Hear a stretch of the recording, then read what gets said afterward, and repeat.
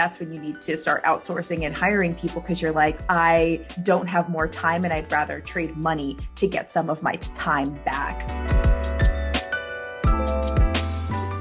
Sometimes you may make riskier decisions and they could fail, but that doesn't mean your business is going to fail either, even if like something doesn't work out.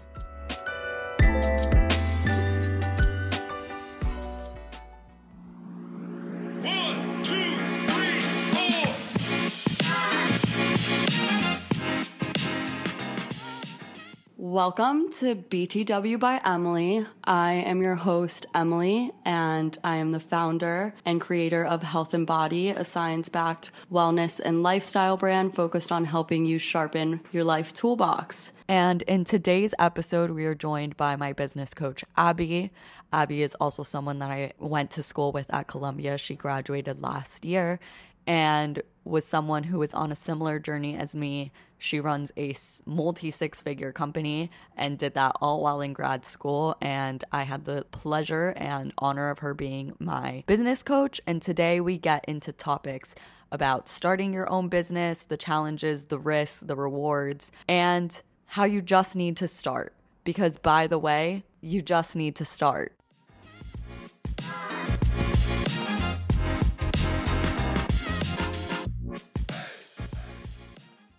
Well, welcome, Abbie. I'm so excited to have you on. For those of you that don't know, Abbie and I went to Columbia together. She was also my first business coach. Today, we're going to be talking about just starting out and starting a business. I think that the hardest part is just starting, and there's a lot of pressure around that. So I would love to just get into what are some things that you wish you would have known when you started building your business. I know that for me, you need something to start. There is cost associated, and I know we have different starting points with the costs that we invested into this business. So I would love to hear your thoughts on that.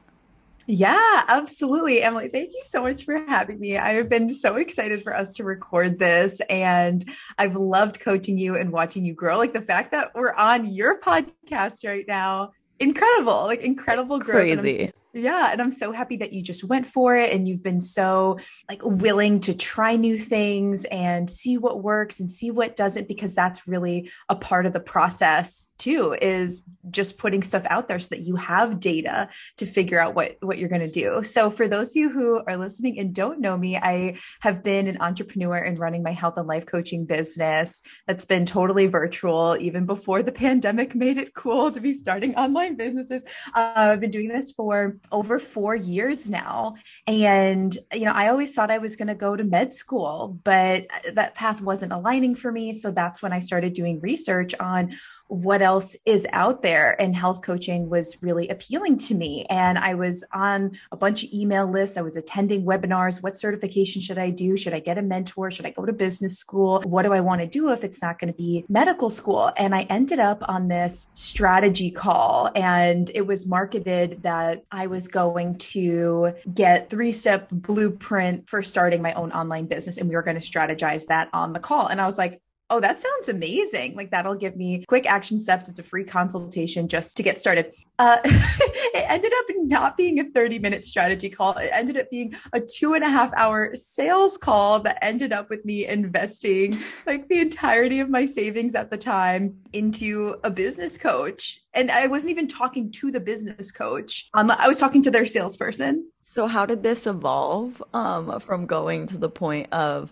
signing up for the strategy call to then hiring the coach? I mean, they must have sold you. They sold me hard. And, they really got down to the emotions. They weren't selling the features of the program. I actually really didn't know exactly what I was signing up for. I didn't know how many coaching calls I was going to be getting. I didn't know exactly how often I would be meeting with the head coach, plans and modules, but I didn't know exactly what that looked like. But they really hit the emotion. The other line of the phone was really trying to understand where I was coming from and was really listening to me and just asking a lot of questions and not talking at me. So that I've referred back to that sales call so many times when I'm on a sales call with a client, letting them speak, let them get their story out, because everyone's unique. Nobody wants to be sold to. People want to be heard. And I really try and, because my program now is a large investment. I've doubled the price of my main signature program over the course of 4 years, just, with more experience, and we're offering more value. And now it's not just me, it's me and my assistant coach. So, the price increase is definitely warranted. And so I refer back to that sales call. It's like, wow, what can I do to make people feel confident in trusting me with their health and investing in me, and having them look at their life from both angles? What happens if you make a change? How would that benefit your life? What if you had more energy? What if you had more confidence? What would you be able to do? And what if you stayed the same? What if you didn't make a change? Where would you be 5 years from now if you don't take the leap? And asking people these questions, it really gets them to think, oh, wow, I really do need to make a change. But I also say to clients, you have to make that change with someone that you trust. And for whatever reason, I just felt like I really trusted this person. So I ended up investing, just for full transparency, I ended up investing $5,000, which at the time, that was my savings. I had, nothing else. And I was in a privileged position where I had very low personal cost and living expenses. I was living at home at the time. I did have a full-time job. I was working as a medical scribe because I thought that I wanted to go to medical school at that time. So that would give me some clinical experience to see if that's exactly what I wanted to do. And I got in there very quickly. I was like, oh, hell no. But I did, I did start my business while in this full-time job. I remember in the middle of the sales call, because my mom knew that I was on this quick 30-minute call, and she had dinner out and everything ready to go. And I was on the phone for 2.5 hours. Dinner was cold, at least my plate. And I go downstairs because my wallet was downstairs. And I'm like quickly explaining to my mom, I was like, Mom, this program's amazing. Like, it's going to be 3 months. I'm going to start my business. My mom's like, well, how much is it? And I tell her, she's like, oh no, you can't do that. Who is this person? And I'm like, Mom, I just need to do it. Like, the guy's upstairs on the phone. Like, I just need to give him like, you're not, she tried to block me from, going up the stairs when I had my wallet. Like, it was a really dramatic moment, but I was like, Mom, I just need to do this. Like, I can't explain why I feel so called to do this, but I need to do this. And so she's like, okay. Everyone thought it was a scam. My mom, she started crying later that night. I can't believe you did this. Can't believe you spent thousands of dollars. What are you doing? Like, your hard earned saved money. Like, what are you doing? For somebody that you don't even know, but I just felt so called to do it. It was such an aligning feeling in my gut, in my chest, a very expansive feeling. I just knew that I should be saying yes. And it was a very hostile environment at home. My sister was also living at home at the time. Nobody spoke to me for 3 weeks.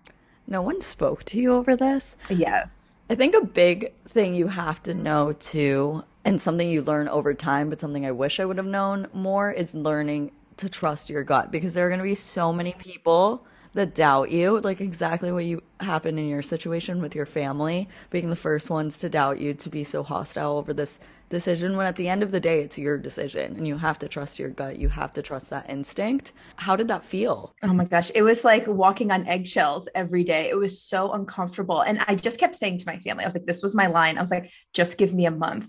Just give me a month. I will make this investment back. That was my first goal. Like, yes, I had a goal to like change people's lives in their health, but I was like, I just need to at least make my investment back and I will be okay. Because anything that happens after that, I'm fine. The business can flop. It's whatever. But as long as I just make my investment back, I will be okay. And I was like, just give me a month and I'll prove to you that I can do it. And I still keeping up with my job. I was getting up at 4 a.m, working out, showering, journaling, getting to the hospital that I was working at by, 6 a.m., 6:15, seeing patients until 4 or 5 p.m., taking an hour break to have dinner. And then I would be creating content, getting on coaching calls, getting on sales calls until like 10:30, 11 p.m. and then get up and do it. And I did that for a month and I was completely exhausted, but do not recommend, like no work-life balance, but I just was so driven to make this work. And within 3 weeks, we ended up more than doubling the initial investment. That's amazing. It was insane. Yeah. And it goes to show that the amount of effort and energy that you put into it is what you're going to get out of it. Like, you had the hustle, you had the drive, and it is about those late nights. I think a lot of the time when you're starting out in a business, you're not just working on your business. You're doing it along with every other thing in your life. It's a side hustle. It's starting with that being your side and gathering all the information, getting those first clients, and then eventually you will make it your full time. And so when did that transition happen for you when you switched from this being your part-time and your side hustle to it being your full-time business and everything of that part of your journey? Yeah, absolutely. So I was in that initial program for 3 months. So after the 3 months, I was making enough to replace my full-time income. And so I think that's a good place to start, where you've been doing it for a couple months and you have replaced your full-time income, and you know that you will be able to make more and be able to sustain that if you have more time. Like, especially early on in your business, you're wearing all the hats. You're the finance person, you're the sales person, you're the coach, you're the marketing director, like you're the CEO, like you're doing all of the things. So in order to keep scaling, to be able to take on more clients, to be able to create more content and just do more, you need more time. And then eventually you'll max out with that. And that's when you need to start outsourcing and hiring people, because you're like, I don't have more time and I'd rather trade money to get some of my time back. So yeah, I would say, for me, it was 3 months, but I know some other entrepreneurs where they feel like they can't go full time until it's like a year into that being their side hustle. So I think you have to, do what's best for you. And I know some other entrepreneurs that didn't go straight from full time to quit and then full time in their business. They started to go part-time and then, taking shifts here and there and backing off slowly to ease into it. And I think that's okay too. I think, everyone has a unique situation. For me, I really just I couldn't back down with the hours. Like, scribes they were in such demand. It really needed to be all or nothing for me. And at the time I was planning on moving to New Jersey with my boyfriend at the time. So, I just needed to leave that job and be able to be fully remote. Can you tell us a little bit about your business model, your business, what that coaching looks like and how it's kind of transitioned over the past couple of years and changed? Yeah.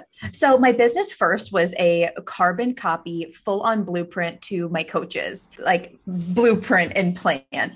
And that's what was really sold to me. So when I hired my first business coach, I was in this coaching program where they taught you how to create a 3-month coaching program. And then once your clients go through that 12 weeks, then he teaches you how to create a program where you sign them up for a year. And it was interesting because I did that exactly with him. I did his 3-month program and then I did his year-long program, and I bumped up to that. So and that program was about 15 or 20K. I was on a payment plan for that one and, just pay it over time, but I was in that for a year. So it was interesting. So I was very, very much like a carbon copy blueprint. And on our coaching calls and in the modules, I learned how to structure a sales call and how to market, how to run a free challenge, how to DM people and what to say. And then also on the back end, how do you structure a health coaching program? He was specialized in working with health coaches and personal trainers. So, the scripts were very health focused. You can kind of plug and play and put in your company name and your ideal client stuff. But he outlined, here's what you could say in a course. Here are different modules, and here's how to structure a coaching call. So I just started with one program first. I had my 3-month Be About Being Better Academy. So we still have that program. That's our main coaching program now. And now I only launch it 4 times a year. And we have a class. At the time when I first started, it was just open enrollment. People could be starting and stopping whenever. So we've, somewhat changed it now. And we've definitely changed the curriculum. Like what we teach on now is totally different because I've definitely evolved as a coach. And then after people went through that program, I asked my clients, you finished this 3 months with me. What are your next goals? What do you want to be working on? Like, now that you are meal prepping and you're exercising consistently and you have good routines, what are your next goals? And they're like, well, I really want to optimize my finances. I want to get a new job. I want to go to graduate school, or I want to improve my relationships or start dating or whatever it is, keep healing my relationship with food or dive deeper into the health stuff. So that's how I structured my next program. It's like, all of your programs in your product suite, they call it, well, they need to be solving some problem that your client has, but they also then need to be creating the next problem. So my academy definitely solves a lot of problems for people's health, but then it also creates this next problem. It's like, okay, now that I have so much energy and confidence and productivity, now I need to harness that and put that towards other areas of my life to be able to move the needle. So that the program after that, now a 6-month program, but it used to be a year long. So it was definitely adjusted with time. I just found that clients are more motivated in 6-month sprints versus a year. And so that program focuses on optimizing finances, relationships, gut health, career, more confidence building, more intuitive eating, just a deeper coaching that is more one-on-one with me versus group coaching. And then I realized, okay, that's definitely a big investment, and not necessarily everyone's ready for those types of goals after going through the academy. So we need an academy light. We need another program that is, someone finishes the academy, they, at the end of 3 months, they don't need to meet with me on a weekly basis, but they could meet with my assistant on a monthly basis and then have a weekly email check-in. So that's our Better Together program, where it's kind of a step down. It's clients are a little bit more self-sufficient at this point. They want a little bit more independence and freedom when it comes to their routines. Like, they want to see, can I actually keep up with this? Can I do this? But we still give them a safety net. They still have that monthly coaching call and those weekly check-ins. So that was the next program that we came up with. And then I realized not everyone obviously can afford the academy. And there were so many clients where I'm like, you would be perfect and you need this, but there's a financial barrier. I definitely charge high ticket. I would have never charged high ticket, and high ticket is anything, over $1,000. So I started pricing my academy at $1,500 for 3 months. So $500 a month. And now it's $3,000 for 3 months. And, over the 4 years, we definitely are providing more value and, more accountability, more modules, things like that. You also went to Columbia in these 4 years. So now you have a master's from there. Have to mention that part as well. Oh, true. Totally. Definitely more educated, more credentialed. And we'll probably end up raising our prices too when I'm a registered dietitian officially. So yeah, we'll have to figure that out too. But I also really like how the program is priced now in the product suite. My academy, although it's not the last program that people do, it's normally one of the first programs that people go through. I like that it's the bigger financial commitment because it gets people committed. And then it's more beneficial for clients to, this is something where I disagreed with my business coach on, is he thinks the longer that people stay with you, the more that they should be paying. Each program that they do with you should be more and more expensive, because you're working on theoretically higher level goals. You're working more one-on-one, things like that. But I said, no, I was like, when it comes to people's health, maybe that's business coaching. That's a good model. But in my opinion, for people's health, it's more beneficial to be getting accountability, being in a community, working with a coach for longer. And to keep that coaching sustainable over the long term, it needs to be financially accessible. So the academy is my highest financial investment. Everything else is much less. Like the Better Together program, if you go right into it, it's $200 a month.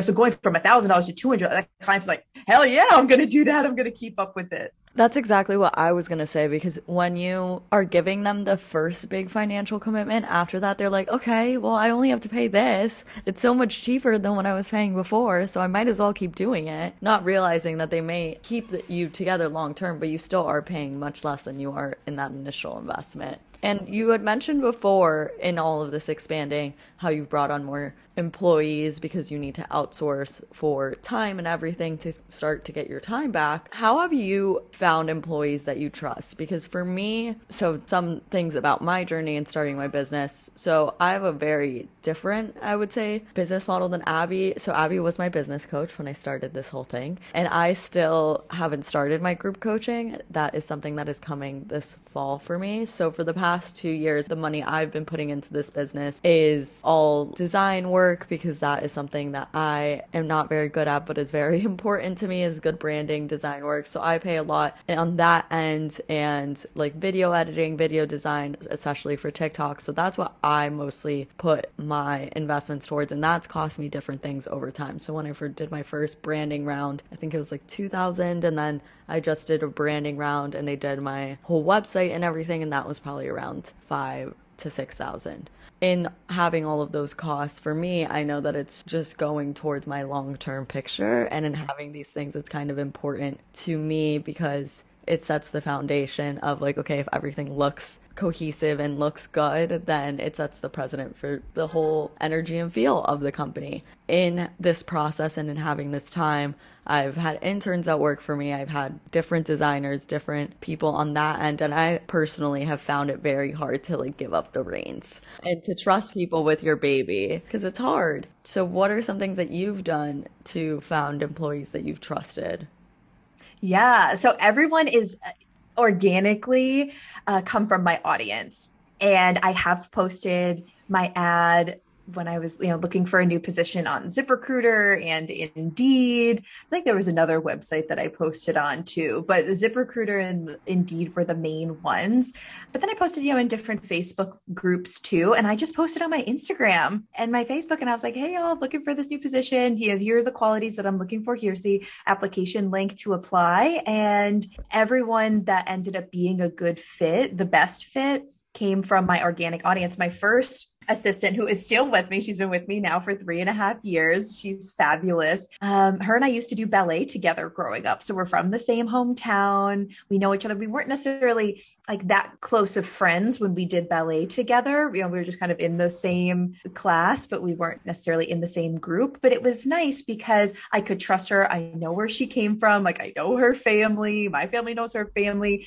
But there was still that degree of separation where we weren't friends. Because I think bringing friends into business is very different. And I've had friends apply for positions, but I've said to myself, this just isn't going to be a good fit because I don't want to ruin our friendship. And it was almost too close. So I'm happy that Jamie, my assistant coach, and I have had that degree of separation where we work really well together, where I'm her boss and she's an employee for the company. And how have you set boundaries? I think it is really important with mixing business and friends that if you are to do it, you have to have a very clear boundary between that, because I have had struggle sometimes with having that relationship. I think for me, I found that in my sorority, I was asking for interns when I was still in college. Now, basically, I've had, like you said, people organically reach out to me with wanting to work within the company. And I think just getting a read for people is very important. You can tell from your first interaction if you're going to mesh well with that person or not. So I feel like that's very important to just remember and to, again, trust your gut and instinct when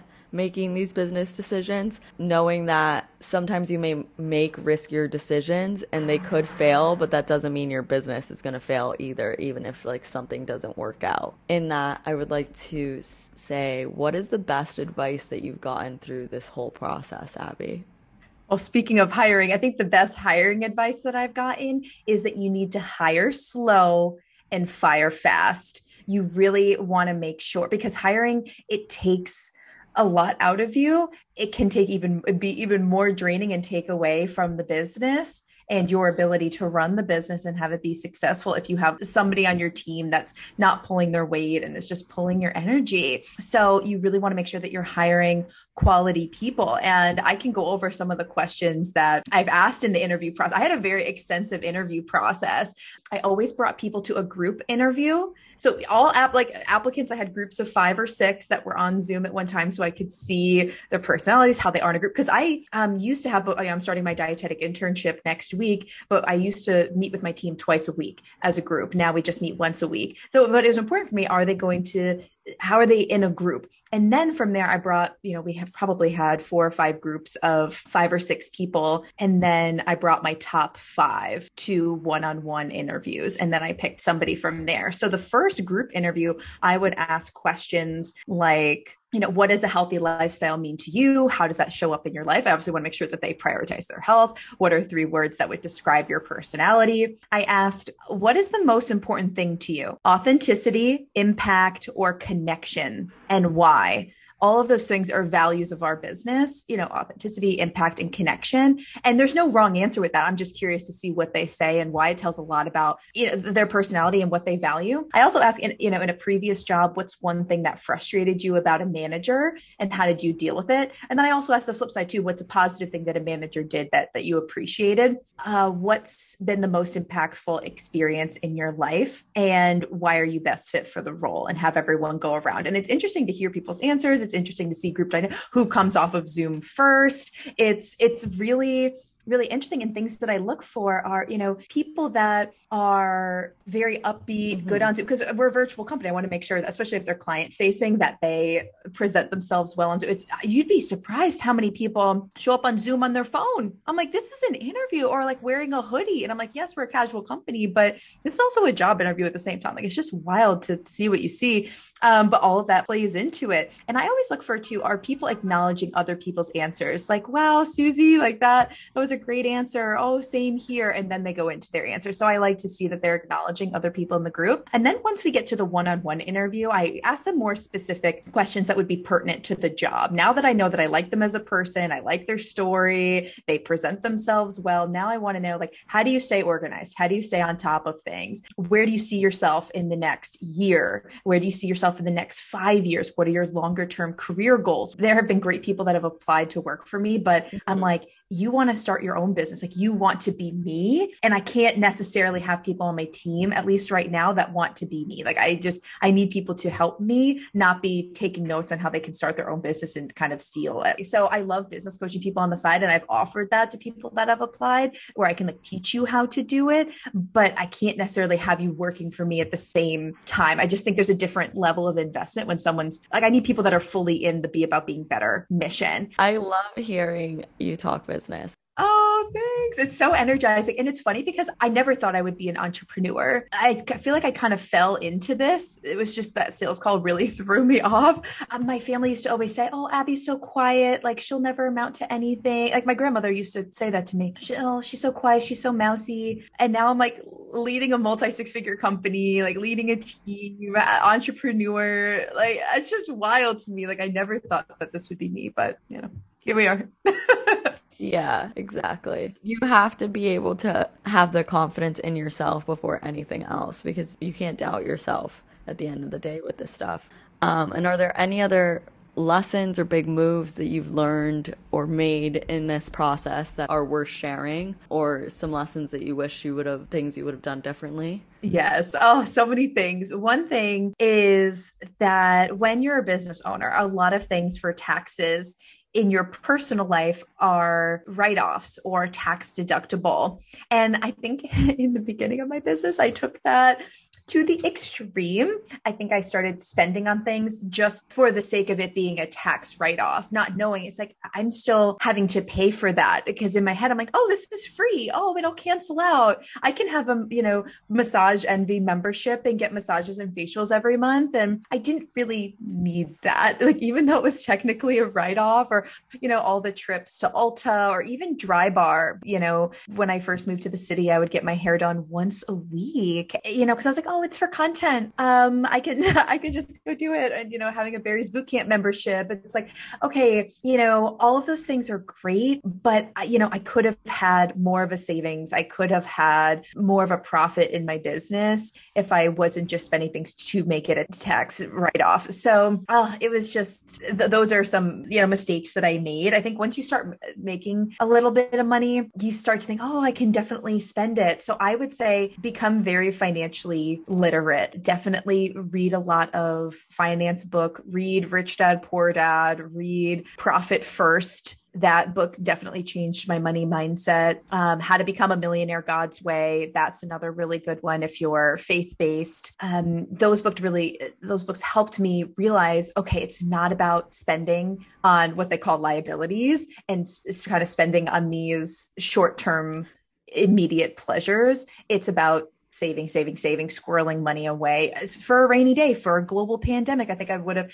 been less anxious during the pandemic financially, or now we're kind of entering a recession, if, I had made better financial decisions in the beginning. I think a big piece of advice that I got about that was, when you're making money and when you're starting to make money, to spend like you spent in the last year when you didn't have that money, for at least a year, because that way you're not spending extra just because you're making more money and you end up profiting more. But it's a hard lesson to learn. It is a hard lesson to learn, and it's hard to have that self-control. So I think the more that you can automate your finances and have automatic savings and automatic investments in an IRA or whatever it is, the better off you'll be. And not every month. If you have a high month in sales, it's not going to be every month. A lot of entrepreneurs do, oh, I've unlocked the next level. I'm making 10K months now, or I've, hitting 15K, because you have one really good launch or one really good month in sales. And you assume that you're going to be able to sustain that, when likely that's not the case. Sales are up and down. They're so variable, and you likely don't have the systems, especially in your first couple of years,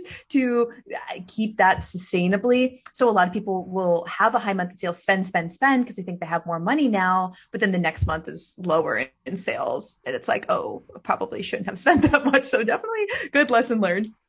Yeah, that's something actually my mom says to me all the time. She's like, don't plan money that you don't already have. And I'm like, that's great advice as a business owner, because you do end up assuming that you're just going to be making this amount when you've been making it for a couple months. And then there's a month that you don't, and you're like, oh, I already planned for that.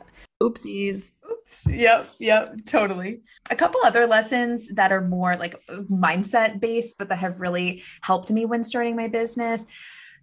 Don't see other people that are in the field as competition. There is an abundance of leads. There are abundance of clients, and not everyone clicks with every coach out there. So if somebody's in your same niche, one client might look at them like, that person, I don't really resonate, but they might resonate with your content and your branding and the way that you say things. So you need to get out there, because there's an abundance of people. And at the end of the day, more people need to be helped, especially with their health. We just need more people out there that are supporting people with their health. And what you focus on, you create more of. So if you're focusing on the lack, if you're focusing on the low views and the low engagement, the lack of money in your bank account, on the debt, you're going to be perpetuating more debt and self-sabotaging. So you need to focus on the abundance, not the lack. Yeah, a lot of the time you're trained into scarcity mindset, which is something that I feel like even now, a year later, I still struggle with. Not comparing, especially when you see all of these people or a new creator rising up and you're just like, how are they doing it? But at the same time, you can't compare it to yourself. You just can't, because at the end of the day, like you were saying, what you focus on expands. And if you spend the energy comparing yourself or focusing on other people, imagine what you could have been doing, spending that time and energy focusing on yourself and on your business. Like horses, you have to have those blinders on just for your business. I really like what you said about that there's different coaches for everyone, even if it feels oversaturated or niche. And at the end of the day, the way that you connect with people is completely unique and only something that you can offer. And something else that was a big lesson for me, kind of going off of everything that we've talked about, is just investing in yourself, and your education is always the biggest payoff.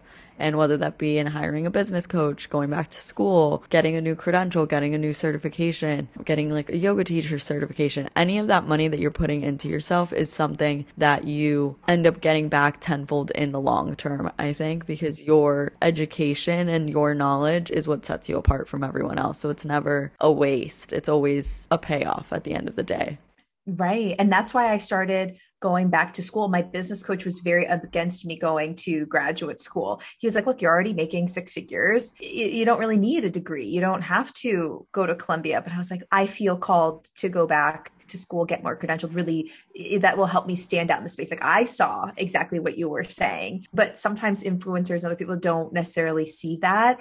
And I'm so grateful that I did it. And I'm so grateful for Columbia convincing me to become a registered dietitian, because I was just coming in for the master's in nutrition and exercise physiology. I was like, I love this kind of combo degree, but I'm happy that they told me to go the RD route so I can take on more complicated cases and we have more credentialing and more credibility. And we need that in the online space to weed through the nutrition confusion. There's so much nutrition confusion and misinformation. And I think that exactly like you were saying, in the health coaching sphere in general, I think for wellness or anything that involves nutrition, you have to have those credentials, because especially this was one of my next questions, is how do you even take on people that have like a little bit more complicated cases, that if they're coming into the academy and want to be a part of it? Or do you, again, like knowing your scope of practice, refer that out if you see that they're dealing with more complicated cases than you can take on? Yeah, absolutely. It totally depends. I'm very transparent with my clients about my scope of practice, especially in my first year when I'm like, I'm not credentialed in any capacity, but I knew enough to help people with and holding them accountable to drinking more water and just moving their body in a way that feels good and optimizing sleep and morning and evening routines, like very simple, healthy habits, smart goals, holding them accountable to those things. So my first client that I ever signed, she is a 53-year-old woman. I mean, she's older now, but at the time, 53-year-old woman, chronic Lyme disease and MS. So she has multiple sclerosis. This was the first client I saw. I have no credentials at all, but she said to me, she was like, it's okay. I love your energy. I love what you talk about. And she's like, I need the community because right now I'm on an island by myself. I don't have anyone in here that's motivating me. She's like, I have doctors that are handling my Lyme disease. I am on medication. I'm with other doctors that are handling my MS. I don't need you for that. I need you for mindset. I need your energy for encouragement. I need to be around other people that want to focus on their health. And she's like, honestly, for me, I can't really work out that much. I just need to get up with my walker and walk around my house or walk up and down the driveway. And I just need you to cheer me on for that. And I was like, okay, great. Like, I was like, I can do that. That is within my scope of practice. So I felt very comfortable taking this client on. And we were very clear about the scope of practice. You know, she would communicate with me about when she was going to the doctor. I'd hold her accountable to making sure she was going to those appointments and, you know, keeping up with whatever medication they had her on. So it was actually really nice to have that accountability. Now, there are other clients where I'm like, look, you need to be working with a therapist. Like, either we've been working together for a bit and something deeper has come up in our coaching calls, or something came up on a sales call where I'm like, I'm not the right coach for you, or you don't need this program right now. You need something else. You need a different professional, and I can't offer that to you. And I don't just leave them. I'm like, I can't be the one to do this, but I'm going to connect you with the resource. I'm going to try and connect you with another healthcare professional, or give you some websites to help you find a therapist. Alma, ALMA, is a really good website that helps people find, you know, therapists with insurance. I always give them that resource. Psychology Today. I think those are like my two main ones. But yeah, anyway, that's really it. But I think if you have a thorough application and thorough intake form that gets people's histories, a lot of stuff will come up and you'll be able to be honest with people and be like, okay, I can help you with XYZ things, but I can't quite help you with this. So either that doesn't make you a good fit for the program and that's why, or we can still work together, but we're only going to get here. We're only going to focus on this side of it. Is that okay with you? And go from there. And you have to be honest about your abilities because you don't want to overpromise people anything. So you rather underestimate and just be like, I can offer you this, this, and this, and then be okay with it. The same thing with my first client experience. I told her, I was like very blunt. I only do this. You know, I'm in school. Like, I haven't gotten my credentials. She was like, no, like, I want to take you on. I trust you. I know that you'll do a good job. And it really is of having that confidence both ways, of them like truly knowing everything about you and your abilities, and then vice versa, you knowing that they're very interested and want you to work with them. One more question that I have on kind of biggest lessons and best moves. How do you deal with clients that may not be as motivated, may come in very motivated, but then fall off the wagon, or you kind of like just start losing them after a couple months? How do you work through those situations? Everyone has those clients. And so it's not a reflection on you as a coach, right? Like, it's okay. Everyone kind of has those, you know. First question, like, I bring these cases to my team. Have we done everything to support this client? And I'll be honest, over the 4 years, there have been times where it's like, oh, my assistant thought that I followed up. I thought that she followed ups, and the client didn't get any follow-ups. And it's like, okay, that was really on us, you know. And then, you know, we either offer that client a free week of coaching, or, you know, a month on our workout app or something to try and make up for it, or an extra one-on-one coaching call with me, or whatever it is, to try and make up for that. So if it's on us, it's very rarely that happens. But, you know, when you're working with a team, you know, don't assume, but, you know, we're human, mistakes happen. So you always want to make sure that, you know, there's nothing that happened on your end where that client didn't feel supported. And if you're not able to follow up with people enough where they feel supported, or whatever it is, you need more systems in your business for accountability. Maybe you do need to hire someone, maybe you need to take on less clients, or, you know, more check-ins, because the more check-ins that people get, the better off they are. And then I find that sometimes people fall off because they, you know, have something going on in their life where they're in the habit of, oh, I need to stop everything for my health because this family emergency has to come first, or, oh, I have to focus on moving. I can't do anything for my health. So they're like, I'm sick, or I have COVID. I can't do anything for my health, where it's like, no, know, even if you're sick, even if you're going through a move, even if you have a family emergency, like your health can actually support you during this time. I'm not saying you need to do everything for your health, but journaling would be great for your mindset. Trying to meal prep your lunches when you're on the go and kind of rushing around could actually be really helpful. Or, doing a meditation or just prioritizing sleep or just drinking more water. Like that can help you so much to feel grounded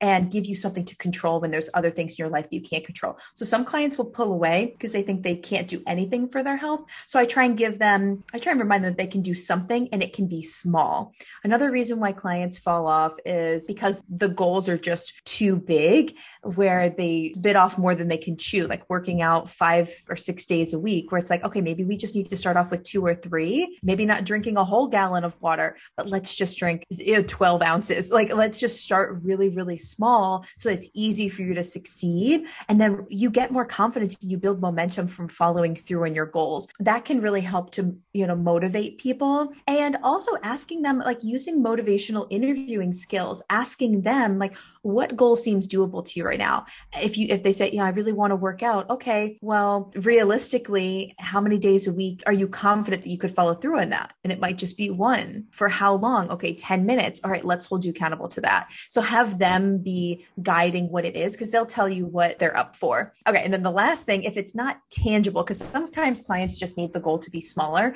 but sometimes clients aren't motivated because they've disconnected from their why. They don't see the larger picture. Like, why do I need to get up every morning and exercise? Why do I need to journal? What's the point of drinking more water? So they need to zoom out. And I do this kind of 7 layers deep why exercise with clients sometimes that are open to it. And I'll be like, why is it important that you exercise in the morning? And they'll be like, well, because I want to be more energized. Okay, why is it important that you're more energized? Well, when I'm more energized, I'm more present at work. Why is it important for you to be present at work? Because I'll be more successful. Why do you want to be more successful at work? I want to get a raise. Why do you want a raise? Why do you want to make more money? I want to make more money because I'm, saving for a wedding, saving for a family vacation, or we're going to have kids soon. And okay, why is it important that you have money for your family and your kids?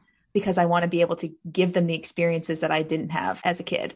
So it's like, okay, wow, that's your driver. That's your why for getting up and doing exercise in the morning. And that is so much more motivating to someone when they zoom out and they're like, oh, wow, I'm taking these small, seemingly unimportant daily action steps. I need to follow through on these things because that will compound to larger results and larger shifts in my life over time if I keep up with this. I love that example, especially that exercise, because it is really about getting down to that root that is your motivating factor, besides the point of just your surface level things that I would say would come up within those first 2 or 3 questions. But then when you get to that 6 or 7, why, you really start hitting these deep-rooted layers and these deep levels of thinking that you need to start breaking down for someone to start influencing their behavior. What would you say in getting started with your whole business were the biggest essentials that you needed to set up to get started and to really make sure that you were implementing these systems and coming up with things like the 7-layer exercise? So what are some things that you started out with, and how have you been adding on different systems? Yeah, I needed to get very clear on my ideal client or my target audience. But I think if you cannot think about the masses, but just think and visualize one person, number one, that's going to give you more confidence to get on social media, because you feel like, oh, you're not talking to the masses and so many people. You're just trying to speak to one person and whisper in their ear rather than talking to so many people. The more specific that you can be, the better. Your content will be better off for it. It won't be so vanilla. And you'll actually be signing up clients that you enjoy. And if you're like, well, I don't have any clients right now, I don't know who I want to serve, because I would, think about if you have had clients in the past, like maybe you're a personal trainer that's going online or whatever, you've worked with think about the best clients that you've worked with, think about the attributes of that person. But if you haven't worked with them, then think about the lost version of yourself, the younger version of yourself that was struggling, that needed to hear, like, what messages did you need to hear when you were starting off on your journey, before you figured things out? For most people, your ideal client is an earlier version of yourself. So really getting into their head. What do they do for a living? How old are they? What shows do they watch on Netflix? Are they, are they a Netflix person, or are they Hulu, right? Like, where do they live? How much money do they make? Do they hang out with their friends? Are they single? Are they married? Do they have kids? kids? What kind of car do they drive? What do they prioritize? What kind of clothes do they wear? Like you want to get so in their own head. And then once you kind of get those demographic things, then start to figure out what are their goals? What are their fears? What are some things that they've tried in the past that have worked, that haven't worked? And what do they really want? What do they say they want, but what do they actually mean? What are their larger motivations? Because a lot of, clients will say, I want to lose weight, but at the end of the day, they really just want to feel comfortable and confident in their own skin, or they want to, improve the intimacy with their partner and feel confident in the bedroom, but they're saying they want to lose weight and they think that losing weight is going to get them there. And it's like, well, no, but well, no, that's a confidence issue that we can work on as well. But yeah.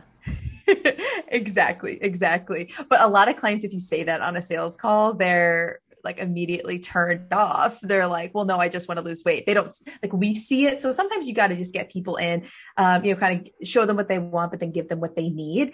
But increasingly, I have been so transparent to my clients, that this is not a weight loss program. I cannot guarantee that. Some clients do lose weight. Some clients gain weight. Like, it's just kind of what it is when we're healing your relationship with food and working on intuitive eating. Your body's going to do whatever it needs to do. But I can promise you that you'll be happier. You'll be more fulfilled. You'll feel more connected with your life and with yourself. That's what I can guarantee. Can't guarantee that what's going to happen with your body. And so clients know that in the beginning because my content is also very clear on that. So your content can also help you weed out who's in your audience and who's not. People are going to be opting in or not. So, and Emily, we saw this when we first started with you. When you start posting content that's very niche and speaking to your ideal client, people are going to unfollow you and you're going to think your content's not working. No, that's perfect. That's what should be happening. Also, when you start posting more, especially reels, it's showing your content to more people. So more people that were following you are finally seeing your content and they're removing themselves. They're weeding themselves out. And that's okay, because you want people that are following you and actually engaging with your content, that are actually going to engage and are your ideal client. So it's okay that people are weeding themselves out, because that leaves more room for people to find you and the right people to be engaging with your content. So you have to, really find your target audience and work to niche down. So that was my next question. The big debate about a niche. Would you say it's more important to have your target audience and then be posting for the target audience, and eventually that kind of boils down into your niche? Or do you think it's important to start with a niche first? I think you have to start with a niche first, because people are going to be coming to your profile and you want your profile to be optimized. Like, your content's not just the content that you post or you going on your stories. It's like you need your profile to be optimized and your I help statement to be optimized as well, because you only have a couple seconds to grab people when they come to your profile. So everything really needs to be there at the time that you start posting. So you can't just say that you help people with a healthy lifestyle. For me, it's like I'm helping you create a diet-free lifestyle. So my niche is people that already know dieting doesn't work for me, and I want a non-diet approach. I want something else, and specifically helping to heal their relationship with food. Not just helping create a healthy lifestyle, but for me, a niche is like, I actually want to help you sustain it over the long term. So we're not sweating for the wedding. I'm making sure that we're healthy for life. And that is a really big indicator, because some people, they don't care about the rest of their life. They just care about the next event that's coming up. So that helps to, and potentially that's the same ideal client for me, but I'm catching them at a different point in their journey. I would say niche down first and really figure out, what is the overarching theme of my content? How is my approach different? And how could I be more specific? Like, I follow entrepreneurs that just work with clients that have ADHD. Like, that is so specific. So, people that have ADHD that also want to be 6 or 7 figure earners, like, that is a really specific group. So her content really caters to that. And her business has soared because, and I don't have ADHD, but I still also resonate with her content. So, but I think most people that follow her now do have ADHD. So I think the more that you can just make your content specific and less general, that's what niching down is. And in that process, do you focus in on what your values are, your mission statement, all of those aspects, or does that just come with time? Yeah, I think that can be expressed not necessarily in your I help statement, because you only have a few characters, but that will come out in your content, that will be on your website, the themes that you always come back to. Like, for me, my values are a non-diet approach and sustainability and finding balance. So I'm always repeating those words: balance, sustainability, anti-diet, non-diet, coming back to those themes. I think what's really helpful for people is to make a list, just, writing on a page, here's a list of what I stand for and here's what I stand against. And that can be really helpful with creating content and making sure that you have content that is hitting and kind of rotating through all of those points. So anyone can come to your page at any time and know what you stand for and what you stand against, what you believe and what you value and what you don't, because that will help you connect with the right people, because you want people to have that me too effect. You want people to look at your page and be like, this person gets me, me too. I feel the exact same way, or I value the same things, but this person is farther along in their journey. They have the result that I currently want. And in terms of tips on how to expand the business, for me, that's, I feel like, something I've been doing from the content creation space, obviously coming into podcasting. That was an expanding the business move.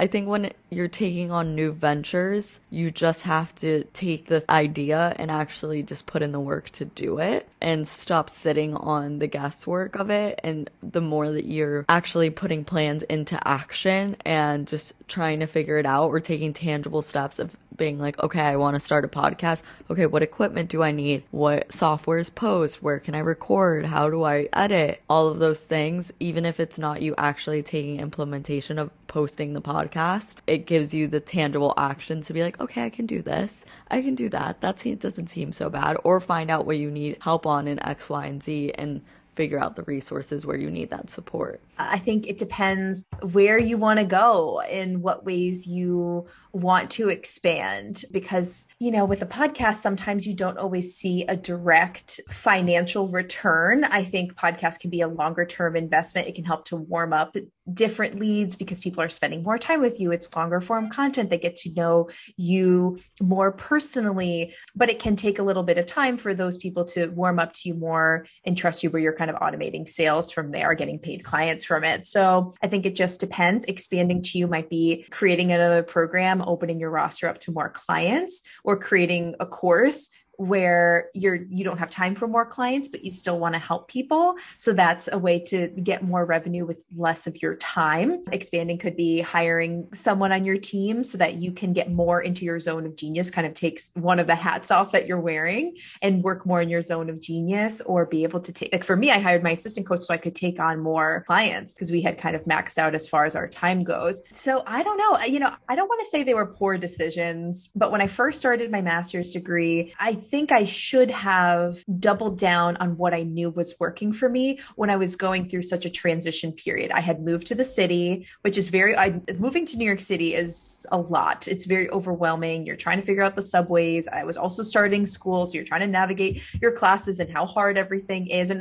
the degree program at Columbia is not easy. So it's like adjusting to the city, adjusting to school and the Columbia expectations. I was going through a major breakup at the time. I was going through major gut health issues. So it was just very overwhelming. And at the same time, we were launching a new lead generation strategy through a paid webinar. Literally, it was the worst launch I've ever done. We did not get one sign up. We did not do the webinar because we did not have one sign up. And then the next month I launched it, but it wasn't paid. We just made it free. And I think maybe we had 5 people, again, 2 of the worst launches ever. I'm embarrassed to say this, but everyone kind of has those flops. And I used to view those experiences as a failure. And I was like, I'm such a bad marketer, but it's no, I just, at that time in my life, I had so much going on. What was I thinking trying to take on something new? I should have just doubled down on what I knew was working for my business and just waited a few months until I leveled out and it's got settled into school, got over my breakup, healed my gut, a little bit better. It was just, that wasn't helping my gut health issues that all stemmed from stress. So I took on more than I can chew. And I kind of was having this, they call it something golden idea syndrome, or shiny new thing syndrome, where you just kind of want something new for your business. You don't always need something new for your business. Yes, we're starting our podcast in a couple weeks. That is a new venture, but it's going to be just another form of content creation for us, and it will be fine. But as far as programs and enrollment goes, we're just launching the same programs that we know work for us. We're not taking on anything new as I transition into my dietetic internship. But I also want people to not be afraid to launch or try something new, because either you get the result that you wanted or the lesson that you needed. And I needed that lesson that I was taking on more than I could chew, and it wasn't the right time to try something new. I should have just doubled down on what I knew was already working in my business. And I think that it's really important, like we've mentioned before, that you have to view it as not a failure, but again, as a lesson. And it's always going to teach you something, even if you aren't getting the financial payout of it or more clients signing on or whatever your goal was. Even if you're not achieving that direct goal, you're still achieving something. I think that in life, it's very easy to get caught up in taking on too much. And it's a big balance and lesson that you have to learn, especially in those beginning days when you are grinding hard and it's not only your business, but whatever full-time job or position or whatever else you have going on in your life, you're in a grind where it is the work to life balance is much more work. And so in backing off with all of that, you have to learn that balance of what is chewing on or taking on too much. And I think the point that you brought up of sticking to what you know is very interesting, because I feel like a big problem in business is people don't stick to it long enough, and that's why things don't work out. It's not because the idea or their business plan was necessarily bad. It's because they don't stick in it for long enough through the hardships of adapting and evolving. And that's, at the end of the day, what you just have to do is stick to it and adapt and evolve in a way that is conducive and grows slowly, because in having those systems that you establish for yourself, that's when your business will grow exponentially in the years to come. And taking any criticism or just anything that you're getting, whether that be a failed launch or very critical criticism or just good feedback, everything is feedback at the end of the day. So when you're taking that just as a way to grow, instead of taking that and being like, oh, I suck, oh, this isn't gonna work, oh, like giving that more energy instead of taking like, okay, thank you for telling me that, let's adjust this and this way. As a business owner, you have to be able to separate that and not know that it's a reflection of you personally or a reflection of your business in its entirety, but just a way for you to grow. Yes, yes. And I also think too, if something doesn't work, like if you have a failed launch, it doesn't mean that the program was horrible and you shouldn't try that launch again, but view it as feedback. Use that as data for yourself, and then make a couple tweaks and then try it again and then see, what works, what doesn't work. And then, so you could keep repackaging the same thing and making tweaks to make it better, because the first time that you present it, there might be some problems with it. If you have a failed launch, it doesn't mean that the program sucks and you should never show it to anyone again. It's like, no, use that as feedback, use that as data for yourself so that you can make some tweaks, repackage it, and then present it again, and then see what works, what doesn't work from that. Make some tweaks, repackage it, and present it again, and keep getting better and better and better. And you're perfecting the same product rather than always thinking you need to create something new. Exactly. Well, thank you so much, Abbie, for joining us. And it was so good to have you here. If you can just give your socials and where people can find you, pimp yourself out. Yeah, absolutely. So I'm mainly on Instagram and TikTok, same handle, Abbie.Stasior, Abbie.Stasior. And mid-September, I don't know exactly when this launches, but mid-September, we are launching the Be About Being Better podcast.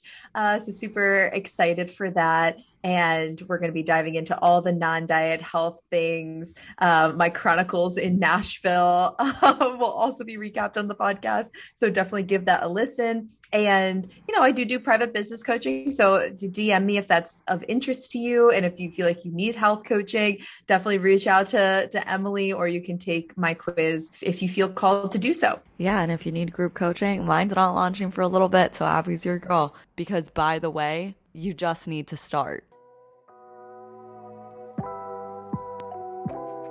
As always, thank you guys for listening. And if you want to explore any other science-backed topics on the podcast, we are on Spotify podcasts and Apple podcasts. If you want to read anything else about this topic specifically, you can go to our blog at www.healthandbody.com.